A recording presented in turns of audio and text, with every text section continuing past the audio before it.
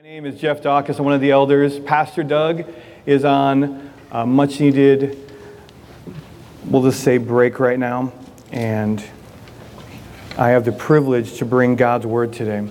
For those of you who are here for the first time, we're going to be covering some fun stuff today, I tell you that. And by way of review, to catch you up, for those of you who maybe had missed a Sunday, I want to cover some things for you. We started to look at God's plan for mankind in the series that we're in now, already finished but not yet done, on June 9th. So last week, Pastor Doug explained to us how we can be living as His kingdom comes, and the Lord had revealed His righteous judgments in Revelation 8 through 11. The seventh trumpet sounds, heavens open. Remember, the ark descends, the mercy seat was still available to save sinners. The seventh seal holds underneath it the full seven trumpets, would then hold underneath it the seven bowl judgments. And if you remember, Pastor Doug asked, what's the reward for the Christian who endures all of this through the end? And he rightly explained that the goal of our lives is not happiness, but an ever-drawing closeness to Christ-likeness. Trials to endurance, endurance to perseverance, perseverance to hope, and hope will have its perfect result in Romans 5. The focus that Pastor Doug said that I'm going to hammer out again today is that we can't be caught in the details. The details are what we're going to see here. And Revelation is a book that has some very strong literal language. It also has some strong figurative language. And the hammering of the details will just leave you flat, as Pastor Doug says. We're going to look at text showing the details today. The real detail, as we heard from my good friend Rob Reed, and as was sung by the gals and Mark up here, is that Jesus has one intentional plan. God Father, from the beginning of Genesis to the end of Revelation, has only ever had one plan. There's no backup, because there never needed to be. And that walks us perfectly into today's message. So the question of the day in our habit is, has there ever been a time when God's assured plan for the redemption of His people for His glory was ever in danger? I'm going to give you this thought, this main idea that the Lord hit me with. God has always had a plan to redeem His people to Him through the righteous, loving judgment of Jesus. One of the most important verses in the Bible highlights this truth. It applies to everything from Genesis 1 to Revelation 22. It's found in 1 Timothy 2, 5 and 6. And some of the men that I'm in discipleship with will remember this verse. For there is one God and one mediator between God and man, the man, Christ Jesus, who gave Himself as a ransom for all, the testimony given at the proper time. And Pastor J.I. Packer, who went to be with the Lord recently, said that these verses are, quote, the key, not merely to the New Testament, but for the whole Bible, for they crystallize into a phrase the sum and substance of its message.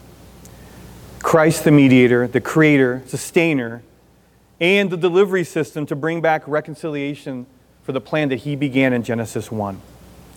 So we're really going to dive into that today. If you need a Bible, raise your hand. One of the men in the back can get you a Bible, because we're going to be in the Bible a lot today. For those of you who are ready, open up to Revelation 12. Revelation, as Pastor Doug would say, is to the right of Genesis, all the way to the right, to the end, the last book of the Bible.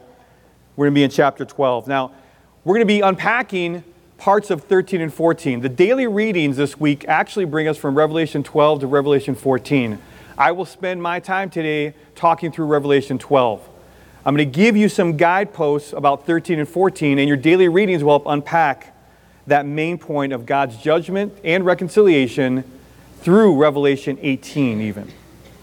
So, let's get started. It's important to give some definitions.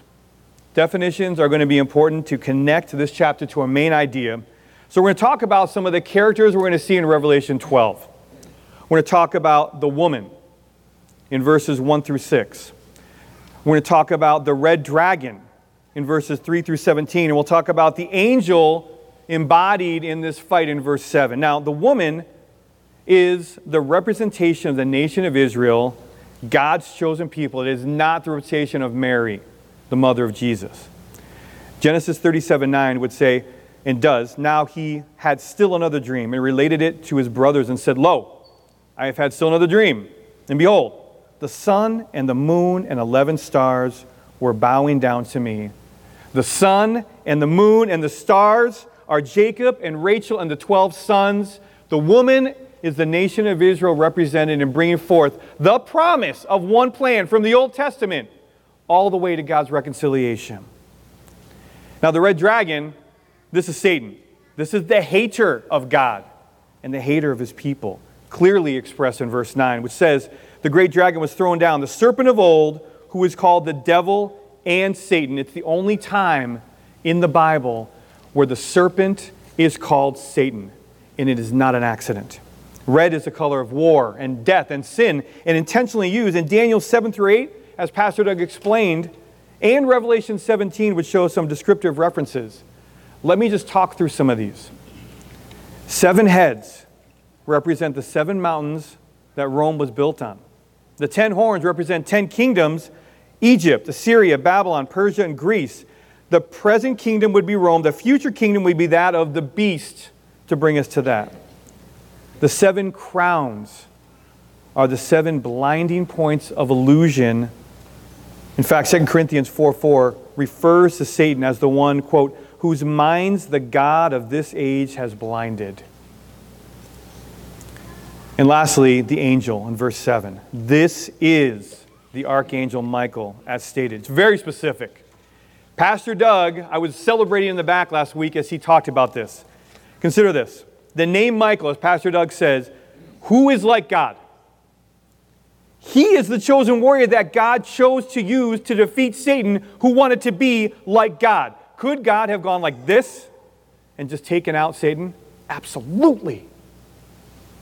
And yet he chose to demonstrate that he is, as Isaiah 14:14, the Most High. In fact, Isaiah 14:14 is one where Satan says, I will be like the Most High. And God uses Michael, who is like God, to crush the one who would be like the Most High. I find that exciting. Consider the events. So we have the characters now, we set our stage. Now consider the events according to God's original perfect plan, and it's going to follow into our first application point. So our first application, we're going to be in verses 1 through 6 in Revelation 12. The first point, God chose his people in Israel as the pathway to deliver a Savior who would then restore his plan he started in Genesis. So read with me in verses 1 through 4. A great sign appeared in heaven, a woman clothed with the sun and the moon under her feet, and on her head a crown of 12 stars. And she was with child, and she cried out, being in labor and in pain to give birth. Then another sign appeared in heaven. And behold, a great red dragon having 7 heads and 10 horns, and on his heads were 7 diadems. And his tail swept away a third of the stars of heaven and threw them to earth. And the dragon stood before the woman who was about to give birth, so that when she gave birth, he might devour her child. So the highlighting of Israel in verse 1 shows that Israel was chosen in heaven before the beginning of time so that God could work his line through the people of Abraham. And as Pastor Doug has said numerous times before, and people up here have also commented, how many specific events had to occur in order, the right place, time, and manner for this to occur. It's not in my notes, but if you were to look at the promises of the Bible compared to the promises of any other claimed text, you have over 26,000 fulfilled promises pointed out in Scripture that have come true. God's intentional. And his one preserving plan we're going to unwrap here. The dragon, Satan, was there in heaven also as this was determined. And we want to be clear about that. As you remember back in Job, Satan comes up to the throne room of God. So obviously he had access still to that. And the word says, the Lord looks at him and says, where have you been? He said, I've been prowling the earth. And the Lord says, have you considered my servant Job? And you remember the scene, and the Lord has to give him permission to do anything. So this dragon, Satan, was there in heaven from the beginning. It was the absolute perfect place for him to be, because that's where he started his rebellion, to be like God. Now look at verses 5 and 6. And she gave birth to a son, a male child, who was to rule all the nations with a rod of iron, and her child was caught up to God and to his throne. Then the woman fled into the wilderness, where she had a place prepared by God, so that there she would be nourished for 1,260 days. The Christ is the child, and his birth was bestowed on him from the beginning to be the righteous ruler of us all. He was given tribulation under the birth of Israel. He evaded the destruction of the dragon through Satan that tried to use Herod, remember? He grew, and for 30 years he evaded destruction. And then he ascends to heaven, where he rules now, and he's going to rule on earth again when he returns. Amen? And when Jesus ascended, Israel started undergoing persecution as a people, and that's what these verses talk about. And this has continued to the present time.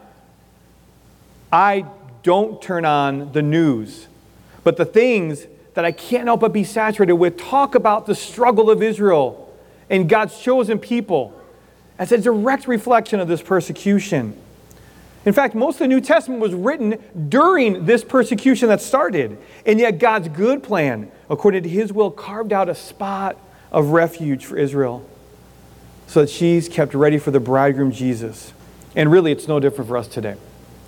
We labor in faith with the Holy Spirit of Christ living in us as believers, and yet we undergo persecutions. Just this week alone, consider, I personally, and this isn't to mention any of you that have conversations, have talked to someone facing bankruptcy, have talked to someone facing a massive drug overdose and died and was brought back on scene 2 days ago by officers.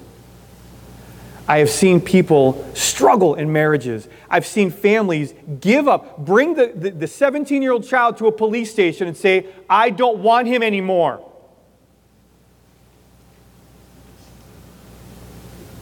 That's persecution. And it's also a pathway, because God's righteous plan was given in that moment. And I had a chance to be able to talk to people about God's plan who looked at me confused and left hopefully with a sign of peace. And it's not up to us to determine God's time or his plan. It is God's time and his plan, but we do trust that he does have a plan. So if you find yourself in the midst of trouble, in the midst of financial trouble, in the midst of pain, in the midst of uncertainty, you're not alone. And unfortunately, our culture likes to tell us that we're all snowflakes and special. You're not special. You're not special in that way. You're special because God himself calls you a son and daughter of his. That makes you special. We are not going through anything that the world has not seen and the Lord has not already overcome. That's truth. In Revelation chapter 13, you'll read verse 9. It is a huge deal to John, who writes, if anyone has an ear, let him hear.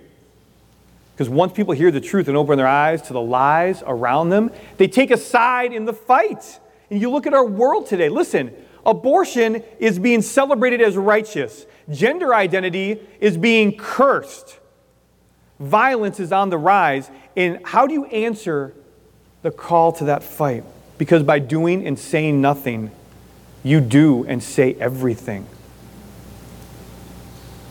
So we saw in the first verses that God chose Israel as a pathway to deliver Jesus as God, then reveals his blueprint to us on how his plan begins. Now, look at the enemy's response in our second point, verses 7 through 12.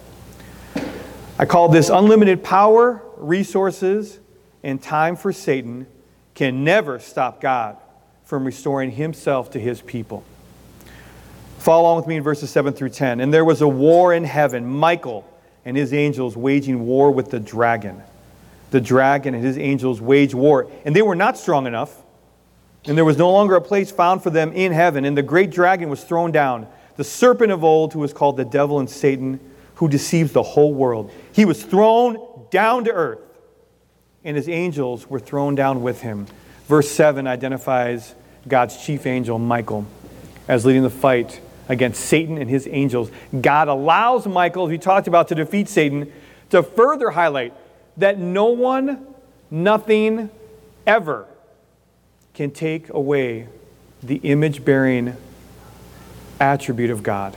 And in that way, verse 8 shows that they're not even strong enough to contend with the plans of Christ. And so they're cast out of heaven. And so this is where the corollary of that battle, the desire of Adam and Eve to have the knowledge of God, the struggles of trusting my own path above the Lord's path are all seen. And all of it centers around us or something wanting to be God. We want to be God. You say you don't, but you do. I do.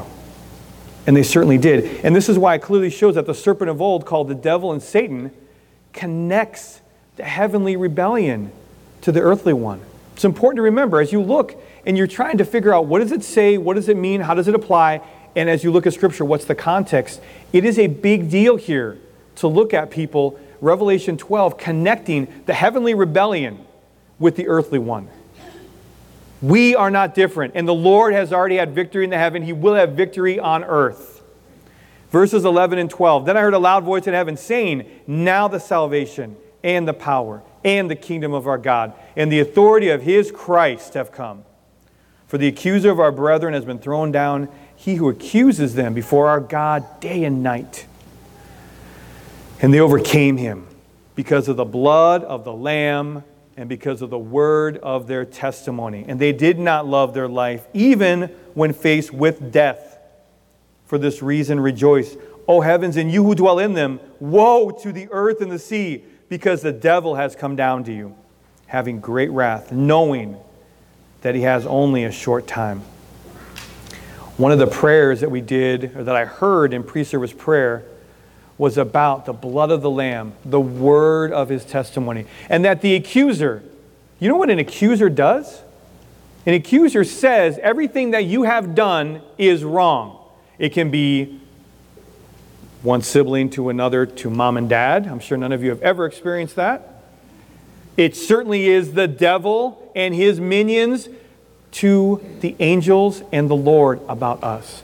I'm living a clean life. Look at me, I dress well. And yet, I have a porn addiction. Look at me, I have a great life, and I make a ton of money. And yet I can't stop taking pain meds over and over again. Look at me. Look at me. Look at me. I want to be the image of God. And I'm not God. And that's our struggle. And our sin that can derail so many. And sin does wonderful things for you. Let me tell you. It tricks you. It tempts you. It torments you. And then it traps you in its grip. But by the blood of the Lamb and the word of the testimony, we overcame. Years ago, our theme of our retreat was overcomers because of this. Jesus' blood-bought ransom for our sin was always the plan, people. The word of His testimony is the driven, disciple-making, faith-fueled lives that we live on earth until He returns. Amen? Look at the encouragement you're going to see this week found in chapter 14 as I highlight what verse 7 brings out. Revelation chapter 14, verse 7 says, part of it, the hour of His judgment has come. This is listed under the idea of the harvest judgment. Some of you will remember that Matthew 9:37 says, the harvest is plentiful, but the workers are few. The harvest judgment will be made complete when Jesus Himself ends the battle with Satan that started in heaven as He rips out the vine of the earth. That's in verse 18 of chapter 14. So consider what we're talking about here. Satan has had his time as the vine of the earth to intoxicate people on the drunkenness of sin with his poison grapes. But the heavenly vine, you see in John 15, can rise up and fill the space that Jesus then rightly deserves.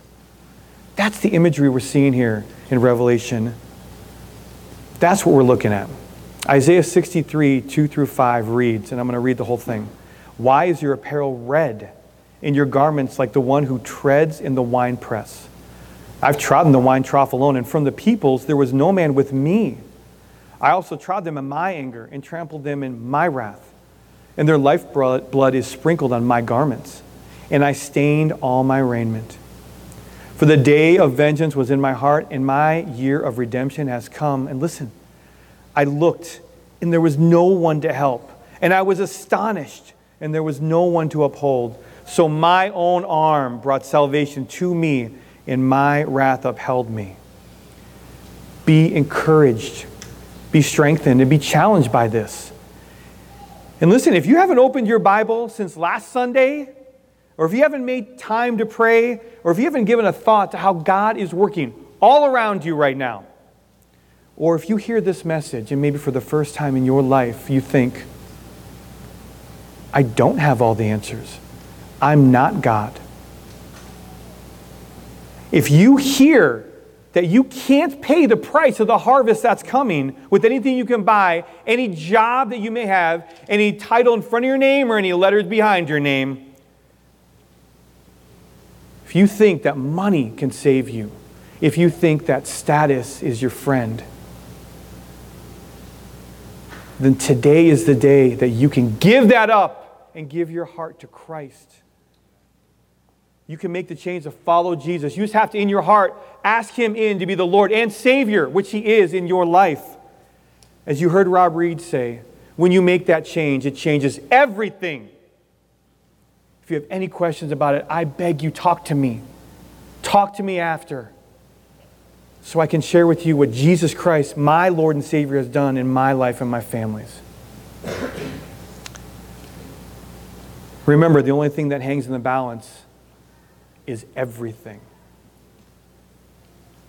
So, with Israel now, as the promised people to deliver Jesus against the enemy that has unlimited power and resources that still can't win, Revelation 12 resolves in the final verses with what mankind has lived with since this heavenly battle actually began back in time. The last application, verses 13 through 17, I've called the entire message of the Bible is not about the created but the Creator, and no plan of the enemy will overshadow His glory. Look at verses 13 and 14 and read along with me. And when the dragon saw that he was thrown down to earth, he persecuted the woman who gave birth to the male child. But the two wings of the great eagle were given to the woman so that she could fly into the wilderness to her place, where she was nourished for time and times and half a time from the presence of the serpent. Some of you will remember the imagery from Daniel that we see brought out here. Verse 13, to go back, Satan was so utterly defeated by Michael. He actually had to take a minute and recognize that he had been thrown to earth in a moment. So surprising is God's amazingness that the great serpent was overcome in an instant and couldn't even believe what happened. And verse 14 says, even as Israel is carried away in safety from the attacks of the enemy on the two wings of the great eagle, you see the connection of the Old Testament promise come through. Listen to some of these verses. And as an aside, on the job, I work as a police sergeant, and I have affectionately titled myself the Eagle of Justice. Wait for a second. You think it's funny, and I'm going to read some verses about why eagles are important, and you too can call yourself little eaglets for the Lord. That wasn't in the notes. Exodus 19, verse 4 says, God delivered Israel from Egypt on eagle's wings. Deuteronomy 32, 11 through 12. God cared for the people in the wilderness as an eagle would for her young. Isaiah 40, 31, that was read in our prayer.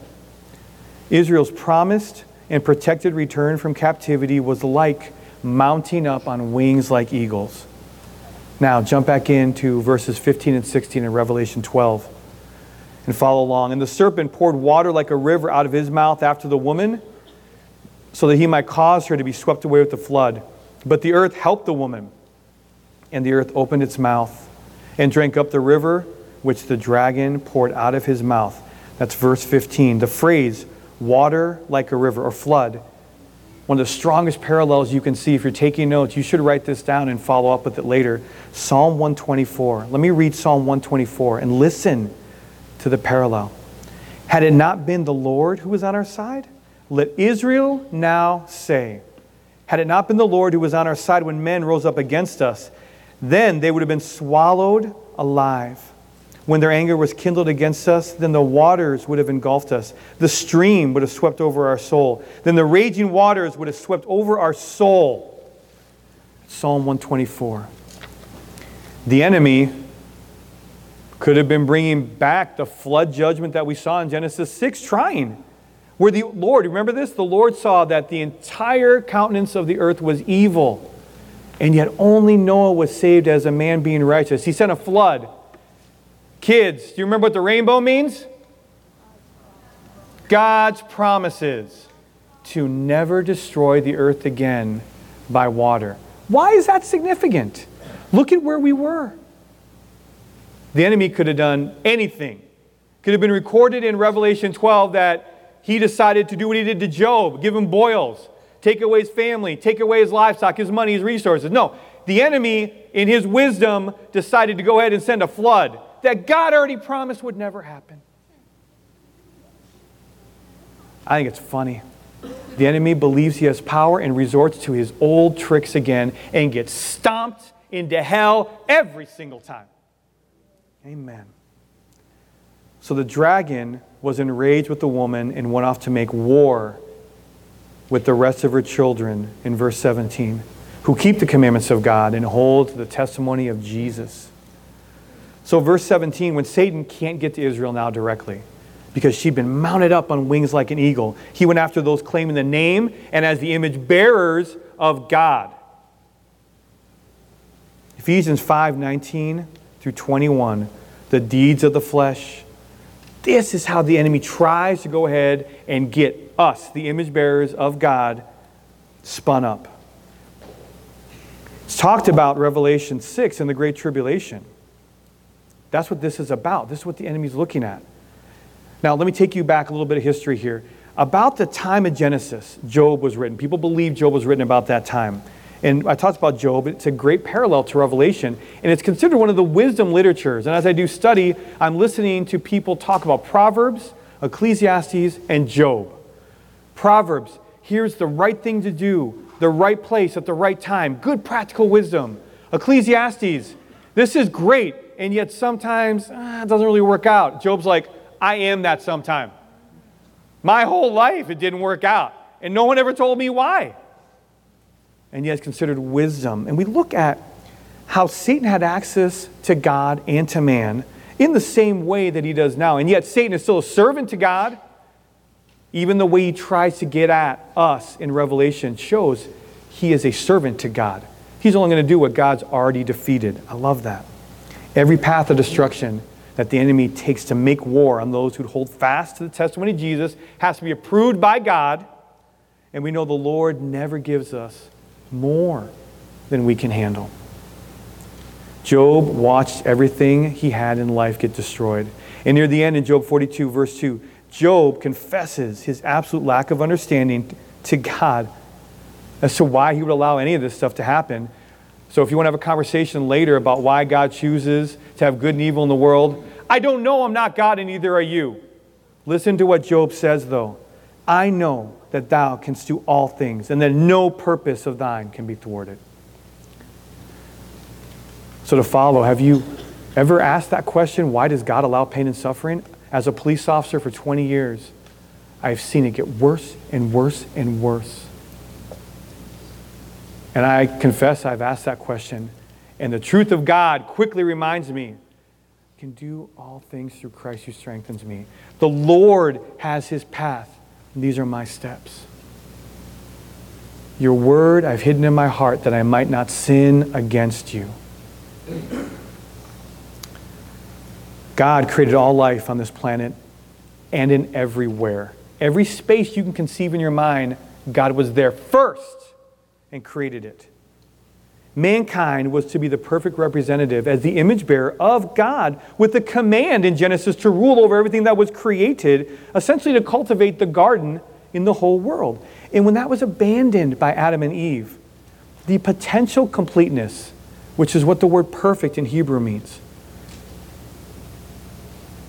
it was destroyed. Any chance of purity without sin also left in that moment.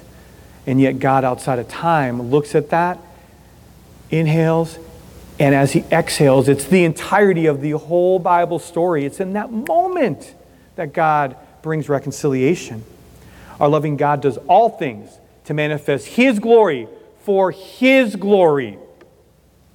We are welcome and loving beneficiaries of that glory. He loves us so much, he gives us his grace and mercy. In that, while we were still sinners, Christ sent his Son, Jesus, to die for us and not just wipe us out and start over, which he could do.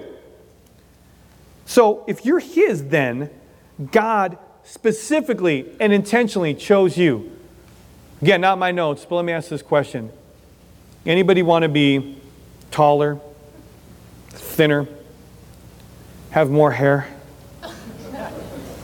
have less hair? I don't know.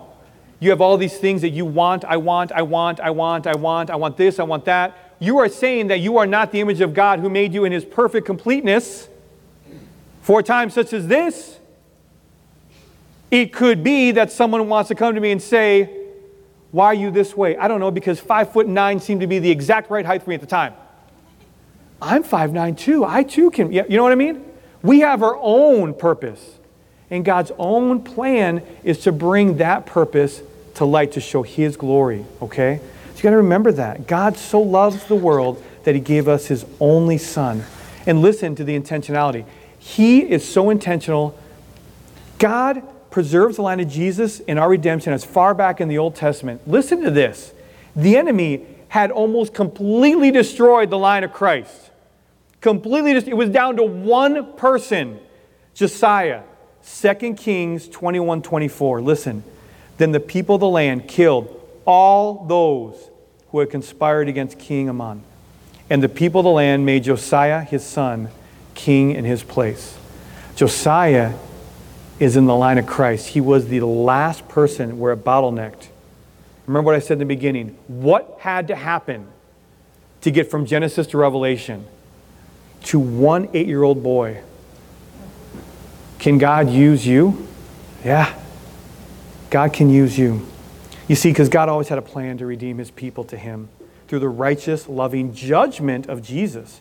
Christ is our mediator. And he's the perfect defeat to any plan of the enemy because the holy righteousness of God loves his children. So in summary, as I close, God chose his people in Israel as a pathway to deliver a Savior who would restore his plan at the start in Genesis. And then with unlimited power, resources, and time for Satan, he can never stop God from restoring himself to his people. And lastly, the entire message of the Bible is not about the created, but the Creator, and no plan of the enemy will ever overshadow that glory. So take time this week in your readings to pray and reflect on how God is continuing to work his perfect plan in your life. And take the confident assurance that the work he started in you will be brought to completion because, as Pastor Jeff was praying earlier today as well, no word of God ever returns back void without accomplishing the purpose for which it was sent.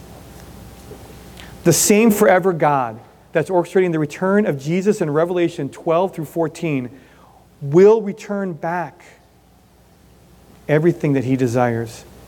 His word will succeed in the matter that it was sent. Take a breath. A lot of what I talked about today, I understand, can be confusing.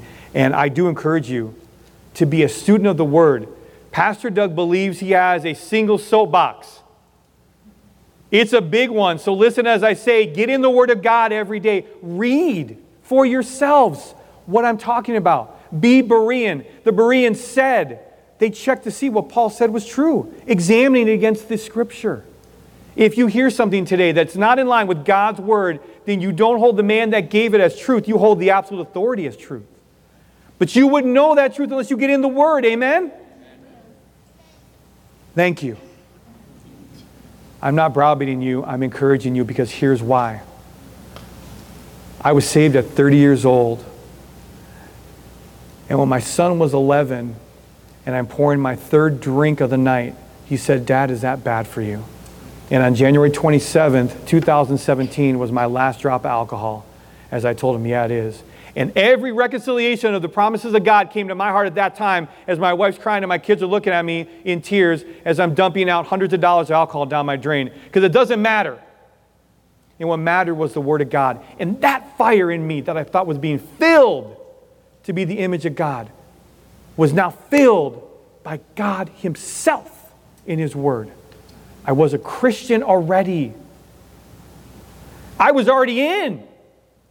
Salvation assured, it's written in the Bible, says it, praise Him, raise Him. And yet, my life was not a representation of the image of God. So I was able to purify some of that stuff out. And He still has a lot of work in me to do, as He does in you as well. Get in His Word. Get in discipleship. Get in accountability with each other. You're sitting in the same spots. You should see it from our point of view when we look up here. We all sit in the same spots at church. So you're in accountability with that bench row.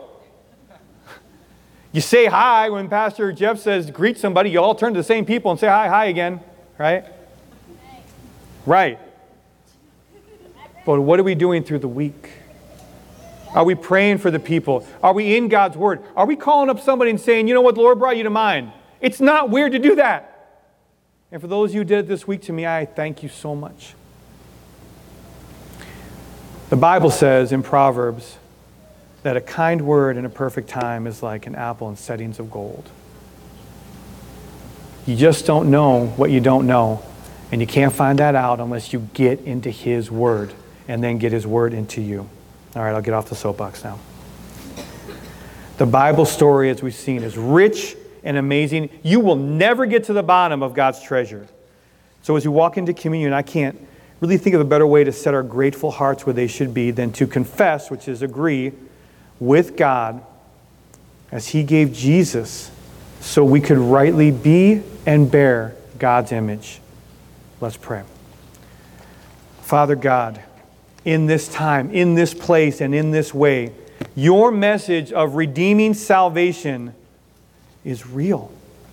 And it's as real today as it was when you let Michael cast out the enemy from heaven and threw him to earth. And as you stand in the vision of Isaiah with only the lower half of your body in man's space and the upper half of your body in God's space, you tabernacle with us, and your tabernacle is your Holy Spirit inside of us. Salvation is not for the weak, but it is for everyone. Your word says you desire no one to go to hell, that you would desire your people to return, as the invocation said, to you. So Lord, I pray for the one person today that hears this and says, yes, Lord, I can't do it. I don't know why I can't do it, but I know I need you. And as it was sung, Jesus is the victory. And it's His wonderful, matchless name I pray. Amen.